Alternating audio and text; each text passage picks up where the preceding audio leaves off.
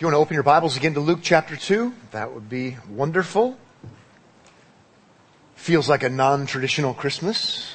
Waking up to thunder, shaking the bed, literally. Somebody told me there were car alarms in their neighborhood going off. Very non-traditional feeling Christmas. It's not, 6 years ago, I guess we had Christmas on a Sunday. It just seems different, seems odd. I've chosen a non-traditional Christmas passage.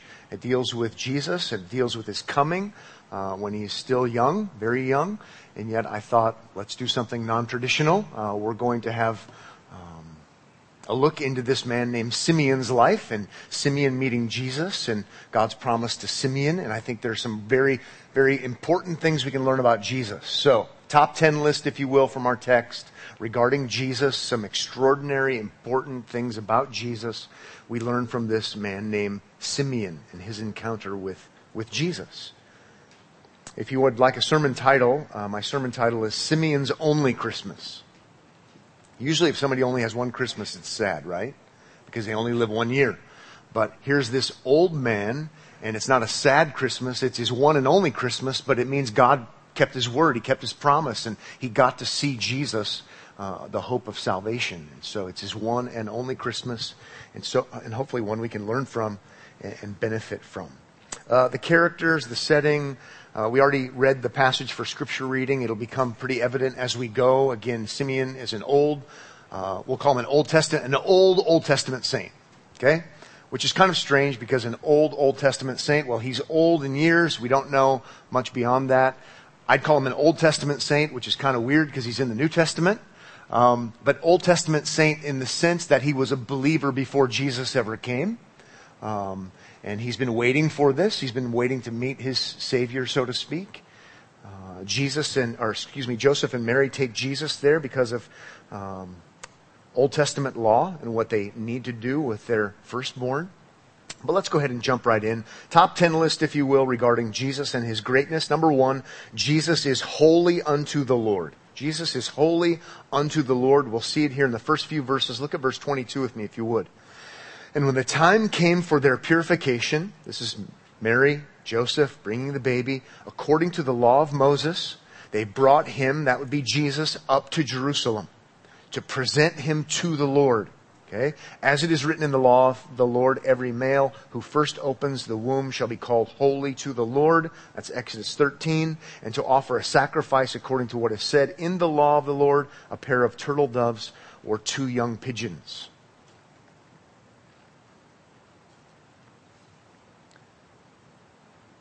All kinds of things happening. Mary and Joseph wanting to do the right thing as Jewish people. So they go to the temple. At that time, the most important place on earth. It's where God meets with his people. It's where atonement happens. So they're going to go there. They're going to bring Jesus there.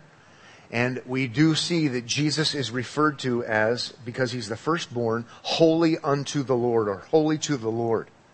Now that was true of not just Jesus, right? Every firstborn son. Holy, set apart, unique to serve the Lord. And yet we know what they didn't even know in full, that Jesus was holy unto the Lord in an extraordinary sense. That he is most holy unto the Lord. He's going to be the most unique, the most different, the most set apart of all in human history.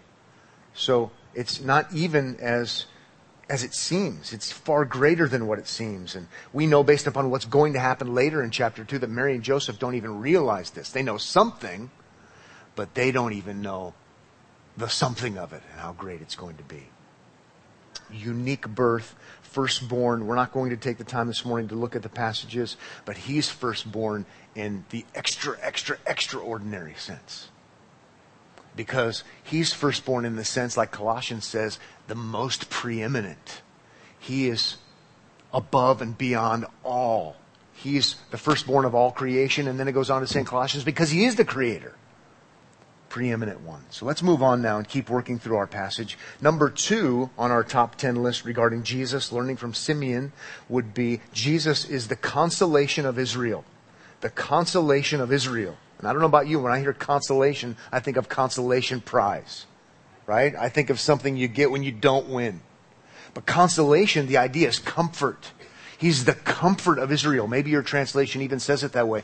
Jesus is the consolation, the comfort of Israel, and Israel's been promised comfort when Messiah, the King, the Deliverer, the Savior comes. They will be brought ultimate comfort.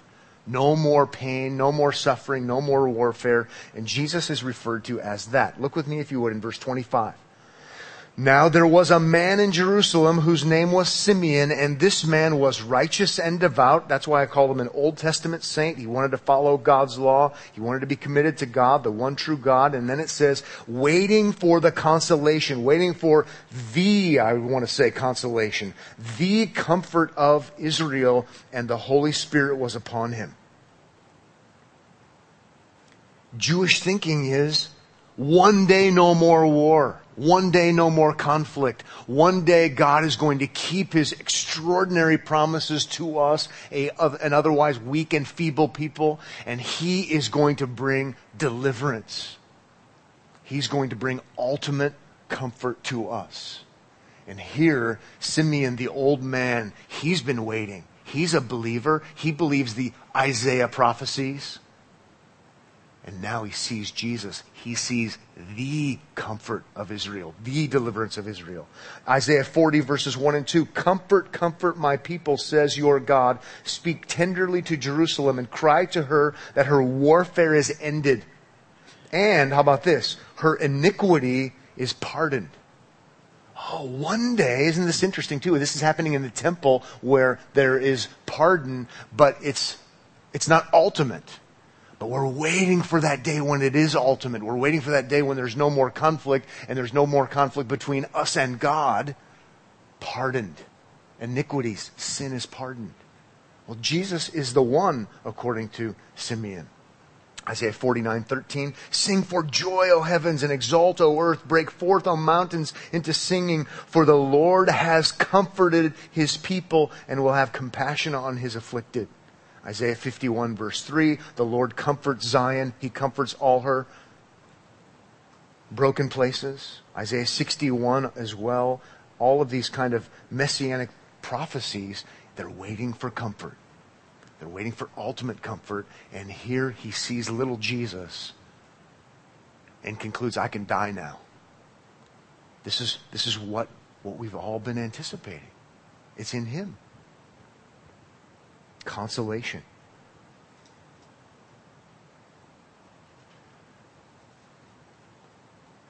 If you think about just how significant this is, you think about, okay, no more enemy problems. But here is Simeon, he's called a righteous man. He does his best with God's help to respect and adhere to God's law.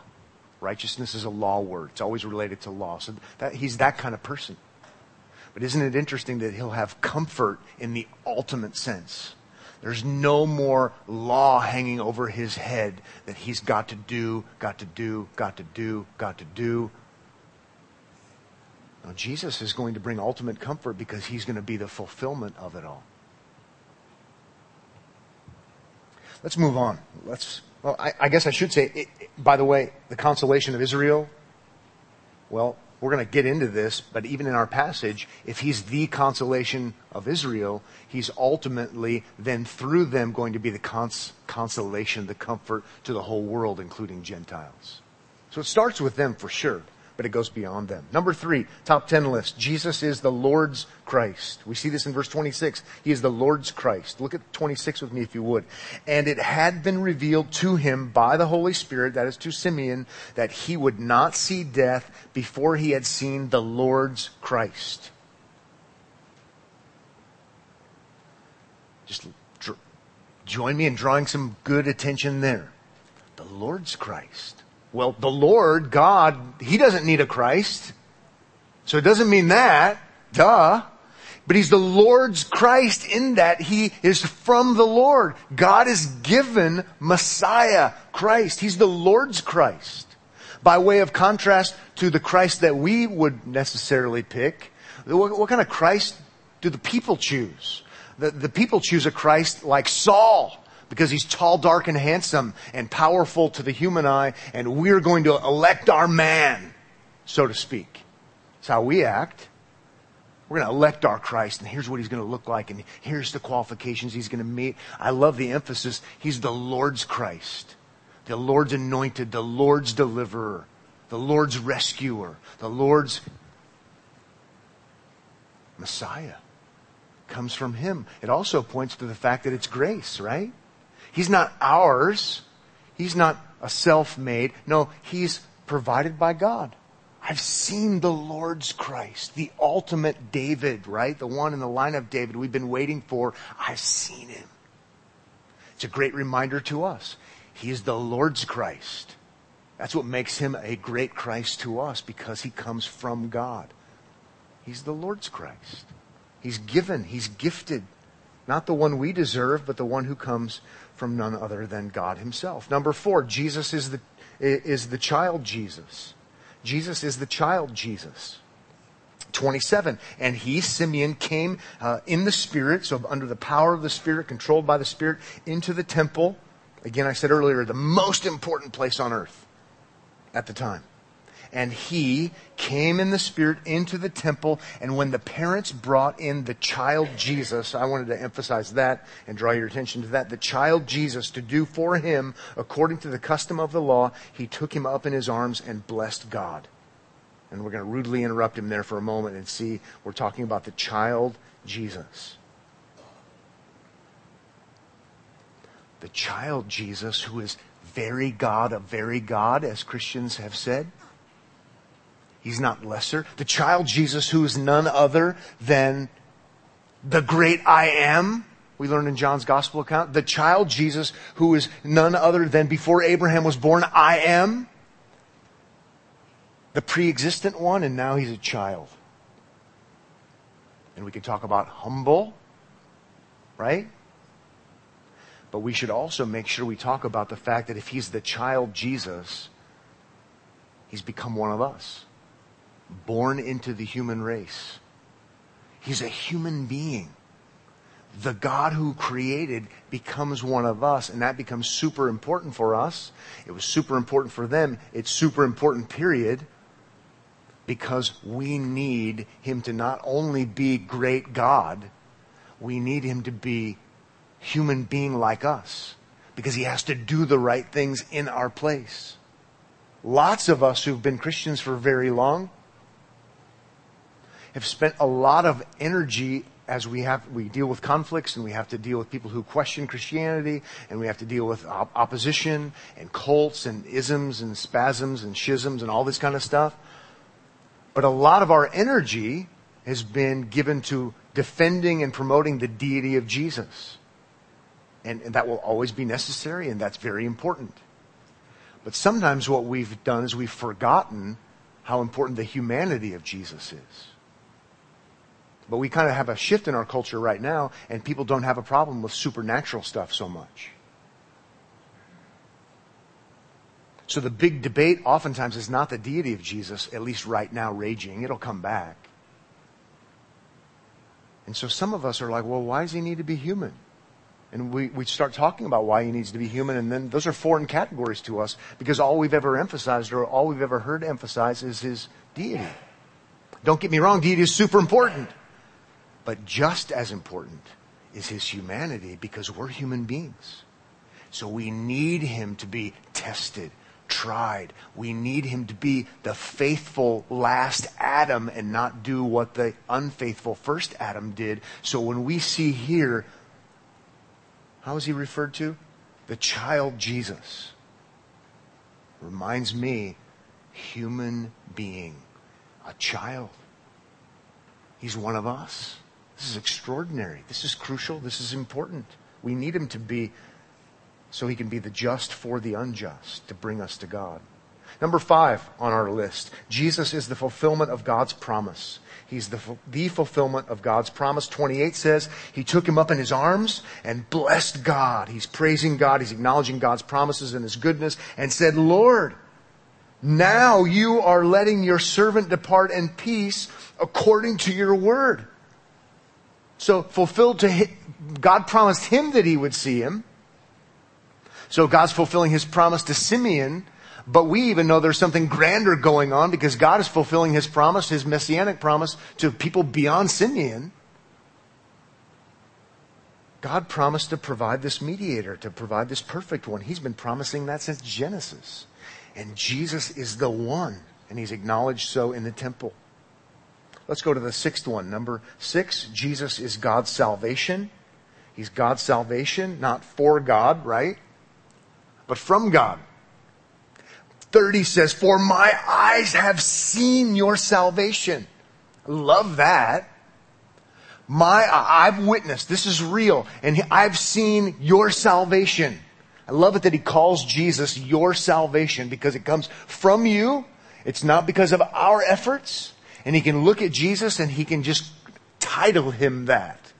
Jesus is your salvation, the salvation of God. It makes sense. Jesus' name means salvation. But I love the emphasis here from Simeon. I thought where my mind immediately went was when God says in the Old Testament that I will not give my glory to another. It's his. It belongs to him. He's the one and only true God. It's God's glory. And here we have in Jesus, God's salvation. It's his. He gives it to us. It's God's salvation for us. God's deliverance for us. Salvation from God's judgment. Salvation from our bondage to sin. No longer are we enslaved if we're believers. We have the power of the Spirit. Jesus is God's sure salvation. Therefore, I would even say safe salvation.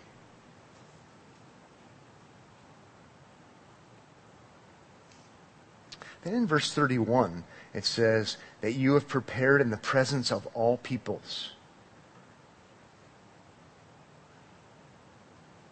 God's salvation prepared in the presence of, so people could see in the presence of all peoples. Maybe referring, some Bible scholars think it's referring to Old Testament history, all of redemptive history leading up to this time. It's for people to see. God has been preparing. God has been paving the way. And that's certainly true. Or it could mean that what's happening here with Jesus is not a private event. It's not hidden. You've prepared your salvation in this child, Jesus. And again, back to our text, in the presence of all peoples. Idea being, it's not some hidden backroom thing. It's not some secret. It's not something that could be made up. It's not the thing of fantasy. It's not the thing of imaginations. No, you've done this, your salvation, Jesus who is called salvation, and you've done this in the presence of everyone. Maybe we could put it this way. You've done this in real time and real space in human history, on the calendar. How about this? The birth of Jesus is a public event. As I like to say, it's not the stuff of Narnia. It's real. It's real. And again, we need him to be real because we need him to be a human being because we're real and we're really living before the one true and real living God. And God has prepared this salvation for everybody to see.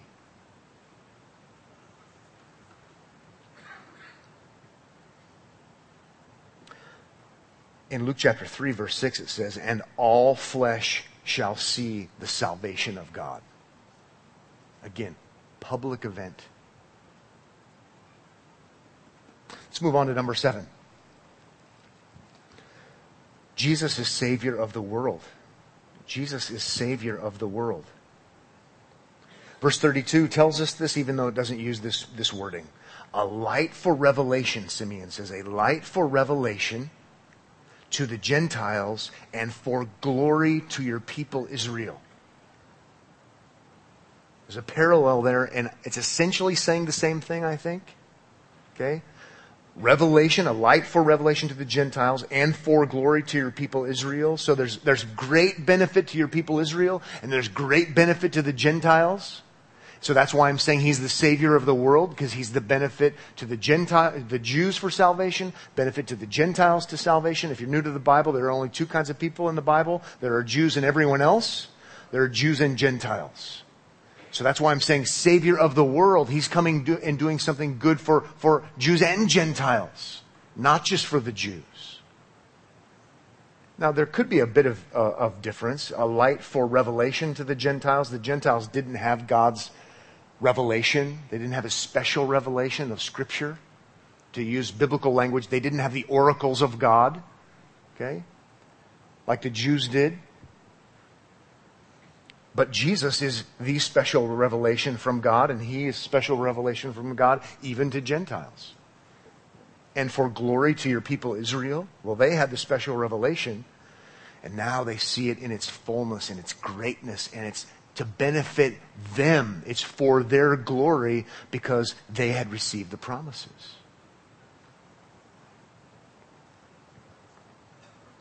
But the overall point is salvation for Jew and Gentile. This is why the Bible says that we, as believers, are to make disciples, right? Followers for Jesus, of all nations. It's Jew and Gentile. Okay, how about the response? I like the response. I think your response should be the same as this response. Verse 33 says, and his father and his mother, this would be Joseph and Mary, marveled at what was said about him. This is marvelous. They're marveling, mouths open, jaws dropped. In a good and sanctified sense, are you kidding us? This isn't the first they've heard about these kinds of promises, but again, it's got to sink in. They're marveling at this. Our baby? Yeah, he's the one.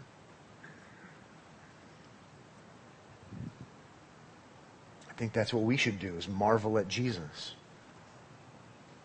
Sometimes it takes some time to sink in. Sometimes we hear about Jesus and we hear these great things and then we're like, what should we do?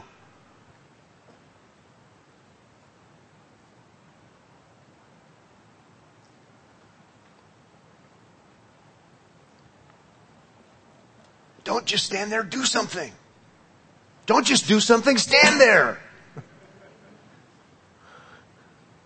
Right? You go, I don't know what to do other than this is marvelous. This is great. In a good semiotic, sure, it's Christmas. And it's 50 degrees outside in Nebraska. In a good semiotic sense, you just bless God. You say, God is good. God is great.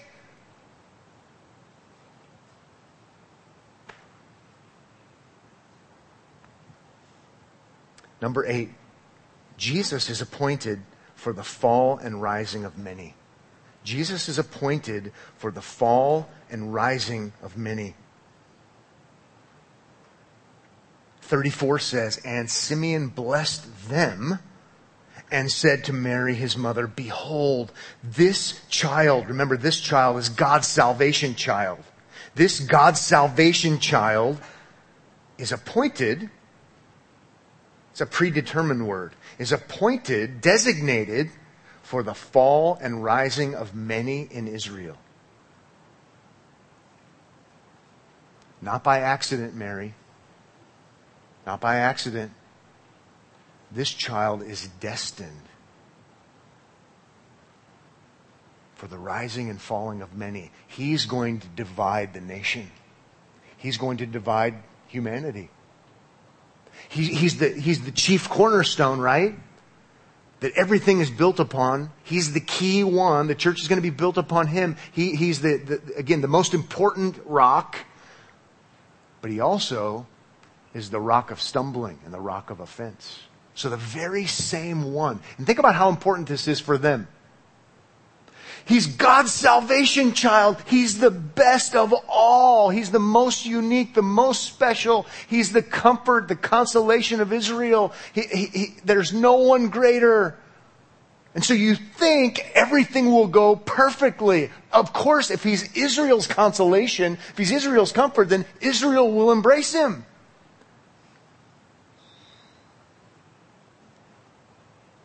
And even right here and now, it's being communicated to them, he's been appointed for something else. And I think it's important that you know that. And that I know that. It's not by accident or bad luck or failure that people that we want to have embraced Jesus, the problem isn't with Jesus, put it that way. By design, I didn't design it, you didn't design it, but by design, before he ever speaks a word, it's been made clear that this is what's going to happen. That doesn't answer all my questions, but at least helps me understand something of why or what's going to happen. Number 9, a ninth significant aspect of Jesus being born. Number 9, Jesus is appointed for opposition. This is related to 8. Jesus is appointed for opposition. It says, behold, this child is appointed for, we already looked at that. By the way, it's the same Greek word is translated in 1 Thessalonians 3, destined. Behold, this child was appointed. Behold, this child was destined. And then I'm going to skip the middle part that we just covered and go right to the end. For a sign that is opposed. He's destined for a sign that is opposed. Why would this be? Why is there a being destined for opposition and for a sign that is opposed? Well, I don't know all the ins and outs, but I do know that this needs to happen. I do know that the cross needs to happen. And by the way, Luke in terminology, as Luke writes Luke Acts, Volume 1, Volume 2, he's going to talk about this destined for opposition. When he gets into chapter 3 and chapter 4, and even though people crucify Jesus, Luke makes it clear this happened according to the predetermined plan of God. Needs to happen because atonement needs to happen, right? He's the Lamb of God. He's the substitute. It's part of the plan. Acts 4:28 says, talking to God, to do whatever your hand and your plan had predestined to take place. But what's fascinating to us is here's Jesus, the little one, and it's already being communicated through Simeon to Jesus' parents. In a veiled way, this is going to happen. See, there's a plan, there's a purpose. This makes sense. If there was a plan for Messiah thousands of years beforehand, even beyond that in eternity past, it would make sense even when Jesus is young and not speaking, that it would be said of him, there's going to be conflict. Well, Isaiah 53 requires it, for example. Our redemption requires it. Okay, let's keep going just a little bit with number 9. This appointed for opposition. How about verse 35? 35 says, in parenthesis in my translation, and a sword will pierce through your own soul also.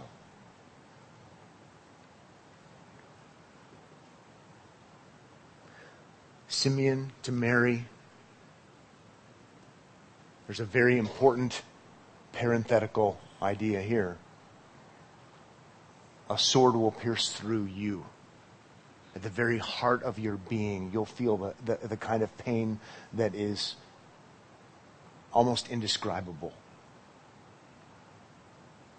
And we know, we can put the pieces together. We understand it's because he'll go to the cross and she will feel the grief of a mother like no mother could feel. The crucifixion of her perfect, innocent son. Isn't it interesting, and I think it's important, that Here we are in a context talking about appointment, designation, purpose, plan, and it's not separated, it's not divorced from emotion, feeling, pain, tragedy. This is the appointment, and it's not, and so you can smile when Jesus goes to the cross. No, because when Jesus goes to the cross, it will be a horrific thing. It will reveal terrible sin from the people who do it. It will reveal something terrible about human sin, opposition to God. It will be a terrible day, even though it's used by God to be redemptive. Again, I don't know how this all sorts itself out, but I do know we see both emphasized, and I think it's good for us to be exposed to it and say, this is a good mystery. How it all works. And Jesus is God's salvation, and He's a great salvation.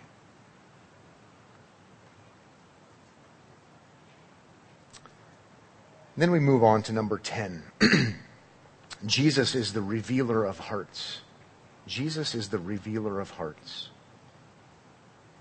And we'll read the latter part of 34 and 35, and then we'll close. And Simeon blessed them and said to Mary his mother, Behold, this child is appointed for the fall and rising of many in Israel, and for a sign that is opposed. We just saw that, but I wanted you to carry that into 35. And a sword will pierce through your own soul also. We saw that, but that carries us into the end of 35. So that, this is going to happen, so that thoughts from many hearts may be revealed.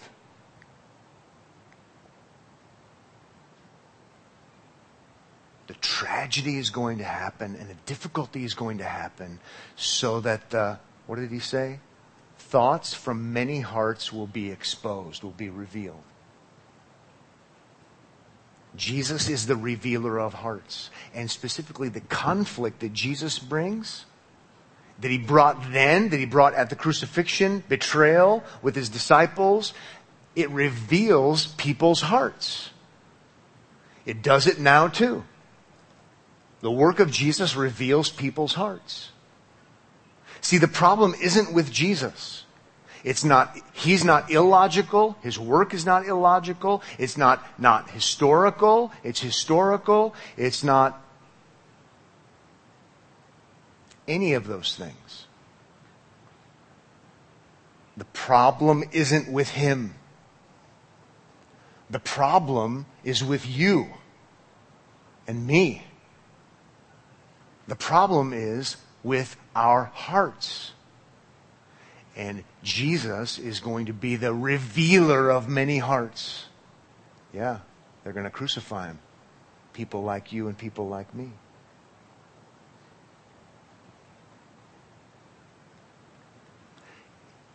It is noteworthy and worth observing for us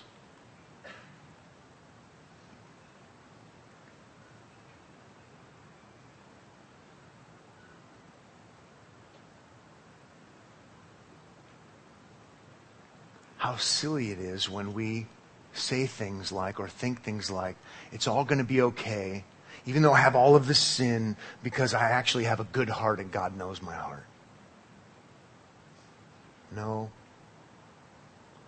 But we do know, in passages beyond this, Jesus exposes the heart, and Jesus, according to the power of the Spirit, gives new hearts.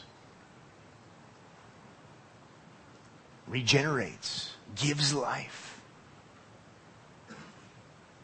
Otherwise, we wouldn't need Jesus. Otherwise, He wouldn't have needed to come and be born in front of everyone. Otherwise, we wouldn't need God's salvation. It's also important that you and I know, again, to underscore this, the gospel isn't the problem. Jesus isn't the problem. The people we talk to, like us, apart from God's grace, are the problem. So we don't need to tinker with Jesus.